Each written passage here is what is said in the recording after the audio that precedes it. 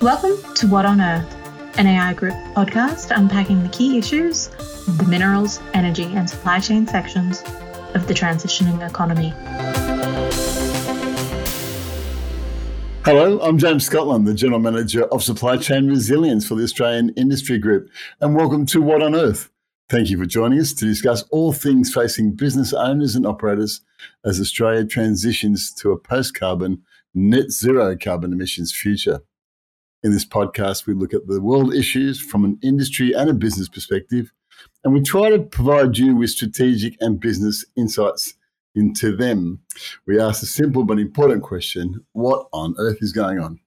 The changes are big and complex, and change is equally important for business survival. We here on What on Earth believe the first step is to understand what on earth is going on and to get our strategic thinking in place. This podcast unpacks the big issues and tries to find clarity in the chaos of change from a business perspective.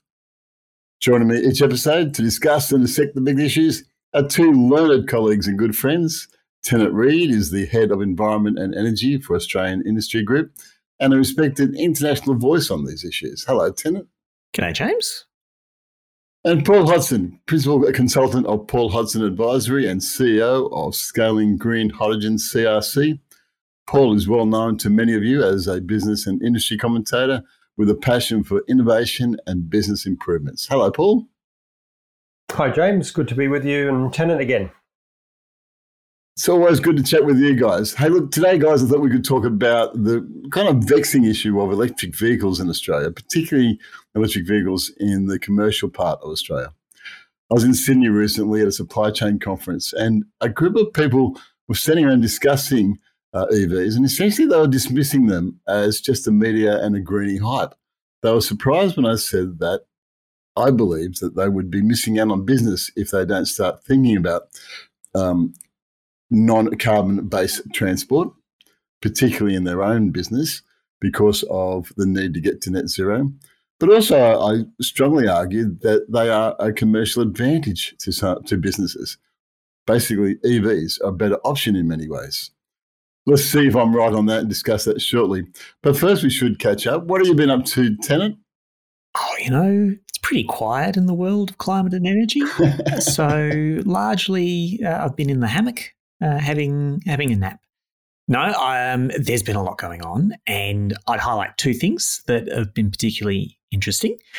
One is that recently I participated in the launch of the Australian Industry Energy Transitions Initiative's Phase 3 report on pathways for decarbonising key sectors of Australian industry. This has been a 3-year research effort with some of AI Group's biggest members directly involved in leading and validating the work.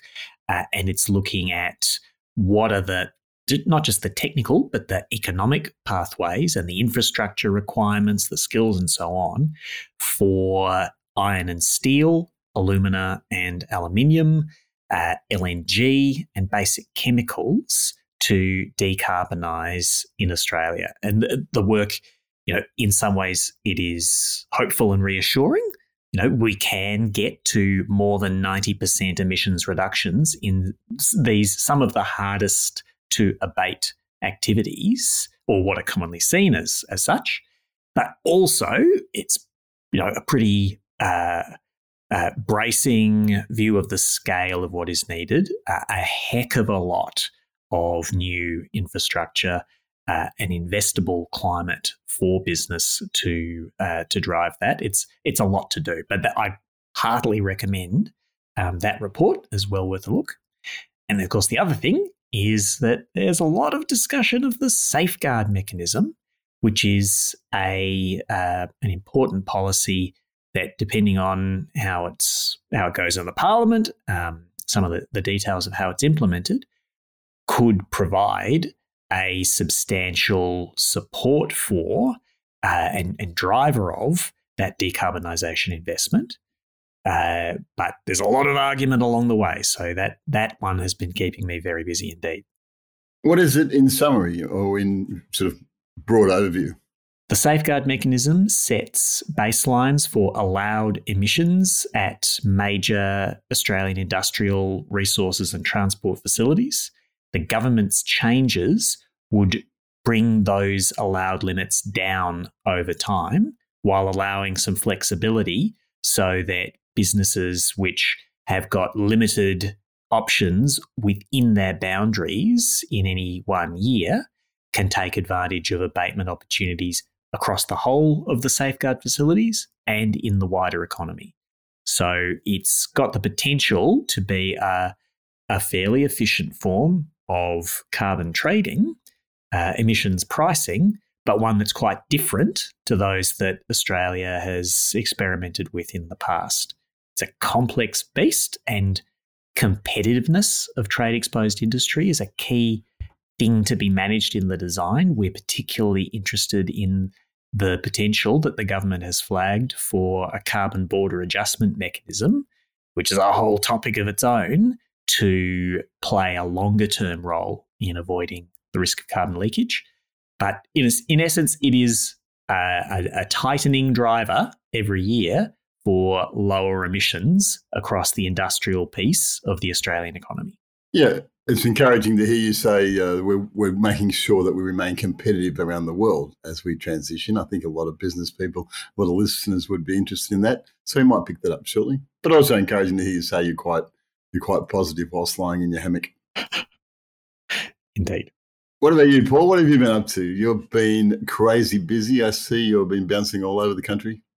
It's been a very intense period, James, as we approach the stage 1 deadline for our cooperative research centre bid for scaling green hydrogen. So I've been in global conversations, I'd say from sun up to sundown, but often it's over those hours as well, and weekends and conferences and all sorts of things, talking to people about not just green hydrogen, but decarbonisation and all the aspects that will make up green hydrogen, such as electricity sector and water and land and social license and technology, and major users across land, air and sea and chemicals and all sorts of things. So it's been a very intense period, but it's been a really interesting time in terms of capturing all those insights of what big business, what governments are doing, what small companies have got available, what the enablers are doing, and how we might be able to put together a green hydrogen value chain. So it's a very intense period. It's only hasn't got a lot of time to run in this phase,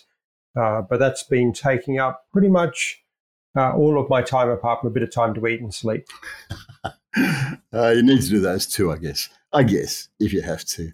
I've been involved in talking about supply chain sustainability. And one of the things that's come up, I wouldn't mind asking you, is this idea of biofuels. Nescafe or Nestle in Spain have a coffee production factory. They have 40,000 tonnes of spent coffee beans every year, and they're using 80% of that to fuel the factory. It's biofuel, it's called. Nescafe, a product of Nestle in Gympie, Queensland, is also using spent coffee beans as a source of biofuels. How common is this going to be in the future? I think it's a really big common. I think it'll have to become common. We'll be looking at all resources as resources, regardless of whether they are, virgin resources or whether they've been recycled the first time, the second time, the third time, etc. There will be the energy and chemical future will be very diverse, and it will require all of those kind of reconsiderations, I guess, of this sort of linear path that we had from digging something up or producing something, using it, and then throwing it away. And I think that we're moving into a much more of a circular economy. So it will become much more commonplace. I think that's right. But I would also say that most of the opportunity for biofuels, bioenergy of different sorts is quite situational. It is, do you have a particular waste stream at a facility already, whether it's your coffee factory or nearby farm or a landfill or otherwise, do you have a handy waste stream there that is relatively easy to gather up and process into a different useful form? And then there's opportunity. But we're not necessarily going to have those opportunities everywhere, or they won't necessarily be so generic and standardized that we can assume bioenergy, biomass, biogas, bioplastics, whatever, will be a large share of how you solve either overall materials needs or energy needs or climate change. There's only so much sustainably producible biomass to go around, and so we will have to prioritise what are the most valuable uses for that to go to, particularly once we get beyond just making use of the waste streams that we've got and thinking about, can we grow more bioenergy crops? Can we make use of marginal land for bioenergy purposes? The cost increment of that stuff will be higher than finding a better use for stuff that's currently being dumped. And again, what are going to be the best uses for those things? So bio stuff is great. It's just situational. Is the problem technology and efficiency? I remember years ago when I was in Northern Territory, there was a weed, I can't think of the name of it, pretty common weed, that was overtaking Kakadu National Park. It was a human introduced plant that became a weed, and there was thousands of acres of it. And so the NT government was looking at ripping all this stuff up and concentrating into bricks for fuel. But they just couldn't make the numbers work. Is that the problem? We can't get the numbers right, Paul? I think so. There's also a whole bunch of interesting things. It reminds me of probably about 15 years ago, maybe longer. I was working with a project proponent who was taking, and it might be prickly acacia you're talking about as the weed, which is quite commonplace, but it's a weed of national significance. And so there's things you can and can't do, and it might have changed over those years. But I remember they were wanting to use that. They were actually going to take that off of farms. So they were going to actually make the farms more productive, and they were going to do that for free, and they were going to turn it into ethanol and into electricity. And I remember sitting in a room with about 12 government departments where basically everyone was saying, no, you couldn't do this because you couldn't move the weed.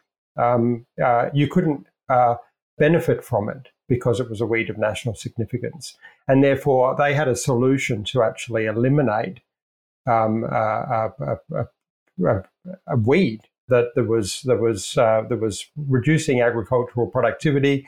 The farmers would have been pleased, but you couldn't transport it. You couldn't commercially benefit from it, et cetera, et cetera. And in the end, the project fell apart. So I think it's not just sometimes the technology and the efficiency of these things. It's actually how do you make sure that you don't have things tucked away in regulation or practices that are actually counterproductive to actually achieving a really positive outcome. And another aspect of that is when we were having a lot of debate, 14 years ago now, about expanding the large-scale renewable energy target, there were some pretty entrenched different views about whether bioenergy electricity generation using wood waste from native forests could be counted as renewable or not. And a lot of people on one side of things were worried that this would create an incentive to cut down forests. And people on the other side worried that we'd be passing up an opportunity for making better use of material that we're gathering anyway, or that's going to rot otherwise. And there's just they're not straightforward arguments. Nothing straightforward in the transition to new energy, is it? But it's interesting question, interesting opportunities. We need to see the world differently, which brings us to electric vehicles. I was talking on our sister podcast, Supply Circles, to another friend of mine, formerly of the Northern Territory, when I was there, Michael Kilgariff, who's now the CEO of Roads Australia. And he was recently back from the whatever it's called, the motor show in Michigan, the big worldwide motor show where they have all the latest, greatest motor vehicles. And he reported that most of them are electric vehicles. So the motor vehicle industry is moving over to electric vehicles. And yet, as I said in the intro, I'm hearing conversations of people who are saying this is just a fad or it's a media thing. It won't come to Australia. There's over 54 million, probably more, electric vehicles in the world. 60% of the electric vehicles are in China, but they are dominant in Europe. 1 in 4 Britons say that they're going to buy an electric vehicle next time around. And there seems to be strong consumer need for electric vehicles in Australia, but they're not here, and there is a lot of anxiety around them. So I want to frame it. Where are we with electric vehicles, and where are we with electric vehicles in Australia? I'll do a really high-level framing, which I think is this whole mobility sector is an interesting one. When we head straight for things like EVs and we sort of suggest that that's better than internal combustion engines, or we talk about fuel cell electric vehicles, or we talk about, I think we have to go multiple levels up and actually say mobility. Okay, so what are we going to do in mobility decarbonisation? And there's a whole range of things. Avoiding trips is one thing, right? So we're seeing that this podcast, we're not all sitting in the same office. We haven't flown or driven or anything else. We're doing this online, right? That's one way. The other way is if it's small trips, there's things such as scooters. There's other ways of doing that. There's carpooling, car sharing, a whole range of things that can be done to actually do that. And then as you go up, you've got various fuel options that we've talked about already with biofuels, but into other options as well. So I think and then you go electric vehicles is part of that. But I think if we kind of go, everyone that's got an internal combustion engine now is just going to get an EV and travel the same distance they are now, I think we've missed the real issue there around electric vehicles and decarbonisation. So I think there's behavioural and business model approaches to this that need to be considered as well. And then EVs is going to be part of that solution. But it's not just a case of replacing all our internal combustion engine vehicles with EVs and we're going to save the world. Yeah, I think that's right. The full spectrum of options to of a whole strategy to address transport is very important. And of course, there's a lot more to transport than the roads, long distance maritime and aviation are a big deal. Trains matter. Lots of things matter. But I think that what has been happening with EVs, the reason why they are the coming thing, or not even the coming thing, they're here. And the investment plans from the auto sector are heavily trending towards EVs. Government policies around the world are encouraging or mandating or assuming the dominance of EVs among light vehicles increasingly. The reason why all that is the case is a couple of things. One is that internal combustion engine vehicles, while they're terrific in all kinds of ways, they have been an amazing boon on balance, despite all the side effects that they come with. They are fantastically inefficient in their use of energy. A huge share of the energy that goes into them is lost as heat, whether that's through the engine or through the brakes or otherwise. And also that fuel is highly emissions intensive even when used efficiently. And what electric vehicles can do is operate much, much more efficiently, lose vastly less of the energy that is put into them, both because electric motors are more efficient than internal combustion engines, but because they can use regenerative braking to recover a lot of the energy that they use in ordinary driving. And then if the source of the energy is zero emissions, they're extremely clean. But even if the source of the electricity is not that clean, they're so much more efficient than internal combustion engine vehicles that they typically come out better. So batteries have been getting much cheaper, somewhat better, and they have hit the point where the cost addition from batteries plus the performance improvements from electric mobility are just very attractive and increasingly attractive in a lot, not all, but a lot of use cases. I think that's the point, isn't it? When you think of it in a different frame than we have for many years, the internal combustion engine is a 100-year-old technology. It is basically, at its fundamental, you can't argue this, it is 6,000 very, very blunt force explosions a minute, throwing steel up and down to drive a steel crankshaft, which is quite complicated in itself, through some very complicated gears where there's a lot of energy use, loss, through a differential to tyres. It is basically we've talked about my beautiful BMW before. It's basically a really dumb machine from 100 years ago that's got $100,000 worth of electronics on it to make it better. The EV is a different thing altogether. It is not like that. It is not a dumb machine. And I heard described, to sort of help people understand how to rethink the electric vehicle. Imagine that, unlike what Paul said, imagine everyone still drove cars like they do now, but they're all electric vehicles.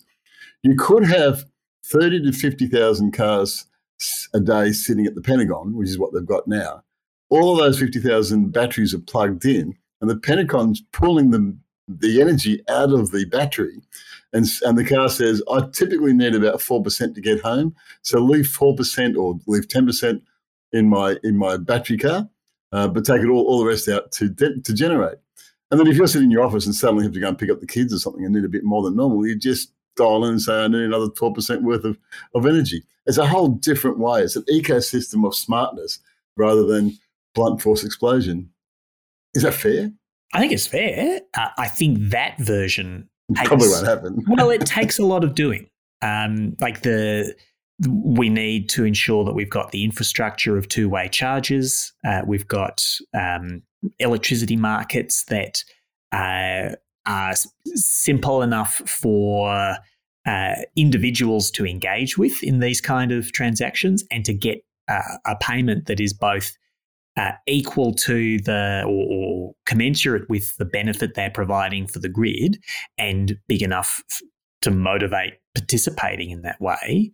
It takes some doing, but yeah, the rewards are very attractive, because if there's one thing that is more valuable than anything else in the super high renewable energy electricity grid that we are heading towards, it is flexibility. And some forms of flexibility you have to pay a lot of money for. If you're going to build a massive pumped hydro facility from scratch, that's a lot of capital to tie up. If you can take a bunch of assets that we're all very used to being very underutilized, like most people spend most of their time not driving their car, if you can get extra value from something that you've got lying around anyway, that's pretty attractive. So, and it's lucky that it is attractive because realizing that full potential will take a lot of effort. Well, I think that's the point, and Paul made that point before, that we probably won't all own cars like we have in the past, and there won't be 60,000 cars at the Pentagon because people arrive in micro mobility scooters or electric jetpacks, or who knows, they won't be parking cars out the front because we've got a lot of different options when we get to electric. Paul, were you going to say something? Yeah, look, I mean, I think that the fact that a lot of our mobility at the moment is sitting idle is just a really big waste of resources. I mean, that's what the Uber model was built on, was that people will have cars sitting around, and they may be able to pick up an hour or two work, or they may be able to work full time or something doing that. But I remember seeing, I don't know where it came from, but I remember seeing at one point that even taxis, which is all about mobility as a service, it's something like 13% of their time is when they're on a job. They're actually being paid to take someone around. That's 87%. I mean, it's huge inefficiency in our mobility sector at the moment. And I think the Victorian government did some work through the Centre for New Energy Technologies a while ago around looking at particularly autonomous vehicles, and actually if you went to a different model, how much you might require. And I think it was something like 9% of the infrastructure or something. You might know, Tennant, what the figures were, but it was because autonomous might mean that you've got your car that takes you to work in the morning, it drops you off, and then it goes and does a whole bunch of other things during the day, including parcel delivery and other things. And then it comes and picks you back up at another time and goes home, plugs into the grid, and helps you cook your dinner for because you're drawing the battery that, where it was idle or something, it was picking up some electrons during the day as well when the sun was shining. So some of this does sound like science fiction, but it's those business models and the management systems, I think, that are going to be the real game changers, I suspect, coupled with the tech and then the consumer and behaviour changes. Have we got the infrastructure to handle if we start going to electric vehicles? Have we got the infrastructure? I think there's a few things that have come to mind. The shopping centres that I deal with say that it is very expensive to put chargers into shopping centres, and they're hesitant to do that. It's cost prohibitive, so it needs government support. And what about this range anxiety type issue that keeps coming up? And the third part, of course, and I'll maybe ask this next question, is this idea of have we got enough electricity to do heating, energy, and mobility? Well, so the transition to electric mobility requires like a lot of things to make it work. If we think on the energy side of it, the overall energy requirement is not as big as you might think. So I did some numbers a while back and came to the conclusion that if every registered vehicle in Australia, light vehicle and light commercial vehicle, was an EV tomorrow, annual electricity demand would go up by something like 15%, which is not nothing. That's a lot of generation required. But it's something that over the course of the next couple of decades we can certainly manage. But the other thing that is needed is the capacity, the instantaneous capacity to meet demand. And that really, how much capacity we need to add really, really depends on when people are charging, how coordinated their charging is. Because if everybody is still driving an individual vehicle and they're all coming home from work between 5 and 6 p.m. and they're all plugging in to charge at 6 p.m. when the sun's going down and everybody's turning on their other appliances, the system will collapse. When we have smart charging like we do for our phones where it'll do a small suck until 11 p.m. and then a big suck between 11 and 1 or something. I don't. So if we do that, if we do smart charging, good coordination, the extra load on the grid does not need to be much of a challenge at all. So it's all in, will we do the smarts? And the smarts is partly a technology problem.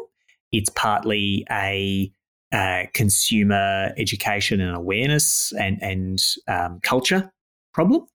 And it is partly a market design issue. Do you pay a higher price for your electricity use between 4 and 7 p.m. than you do at other times? Do you have a special rate for your car charging that encourages you to be using that capacity at the times of least strain on the grid? There's a lot to be done there, but it's very doable, and we're going to have to get on with it. Yeah, I think, I was going to say, I think it's really interesting around the sort of consumer side of things. I think we're going to really have to have artificial intelligence and systems that are doing it for people. If people have to, people will charge when they want to charge, right? But you're going to have something behind it, as you say, with battery management on your mobile phones, your smartphones now, that's taking that out of individual decisions. Because if we have individual decisions driving it, we're going to have suboptimal results. It's a bit like when smart meters came in houses. The geeks were really good at kind of, working out when they were going to do things. But it's much better for broad usage to actually have someone doing that. Not everyone wants to be an energy trader in their house. They just want to be able to flick the switch and do things when they want to do them. So it's much better if that's taken out of people's hands and done by a system behind the scenes, which actually predicts and learns their behavior and what they might need, maybe even combines with their calendar, for example, knowing where they're going to go and how far it's going to be and which charges are on the way and how much they're going to need, and actually does that for them, I think is going to be really important. I think if it's reliant on changing consumer behavior at scale, it's going to be very, very difficult and choppy transition. The F-150 Lightning, the big Ford utility vehicle that's much loved in America, but the Lightning is the electric version of it. The feedback from that is that it is a way better vehicle than the old F-100, which everyone loved. It was, the big yank tank. For two reasons. One, the batteries are in the middle of the car rather than at the front, so oversteer and the awfully light back is no longer a factor. They handle better, both off-road for fun on the weekends and at work during rain periods. But secondly, there's this thing called the front trunk, where they have battery power stations. So all the tradies have got their tools plugged in as they're driving from job to job. It's a much smarter vehicle than just the old 6,000 dumb explosions a minute. It's a whole new way of thinking, isn't it? It's just staggering. We won't move on. The other issue, of course, is price. There's the sticker price, but also the price of extracting critical minerals for batteries and then having batteries wear out quickly. Let's address that. Let's start with road tax and sticker prices. You're in Victoria, Tennant, so you know about road taxes. Some parts of the world, Norway in one, has given heavily discounts to get everyone over to electric vehicles. Yes. But that causes a problem because they're not using petrol, and petrol is what pays for the roads, or petrol taxes is what pays for the roads. Yeah, so there's been concerns expressed by state treasurers across Australia to some degree or another that the base for funding the road system will be undermined over time as people switch from internal combustion engine paying fuel excise to electric. And Victoria has been first out of the blocks with a distance-based charge for road use, which currently applies only to battery electric and hybrid electric vehicles. And I think it applies to hydrogen too, but there's only a handful of those. And it's not very popular with the people who've got the EVs. And the people who are selling the EVs, they are all arguing some version of, well, you're trying to encourage us to do this. Why are you taxing us for it? But we do have to fund the road system over time. And the timing of this tax is pretty debatable. In the long term, we need sustainable financial arrangements. Now, getting people to email a photo of their odometer on their electric vehicle to the State Revenue Office does not strike me as a particularly efficient or forward-leaning system.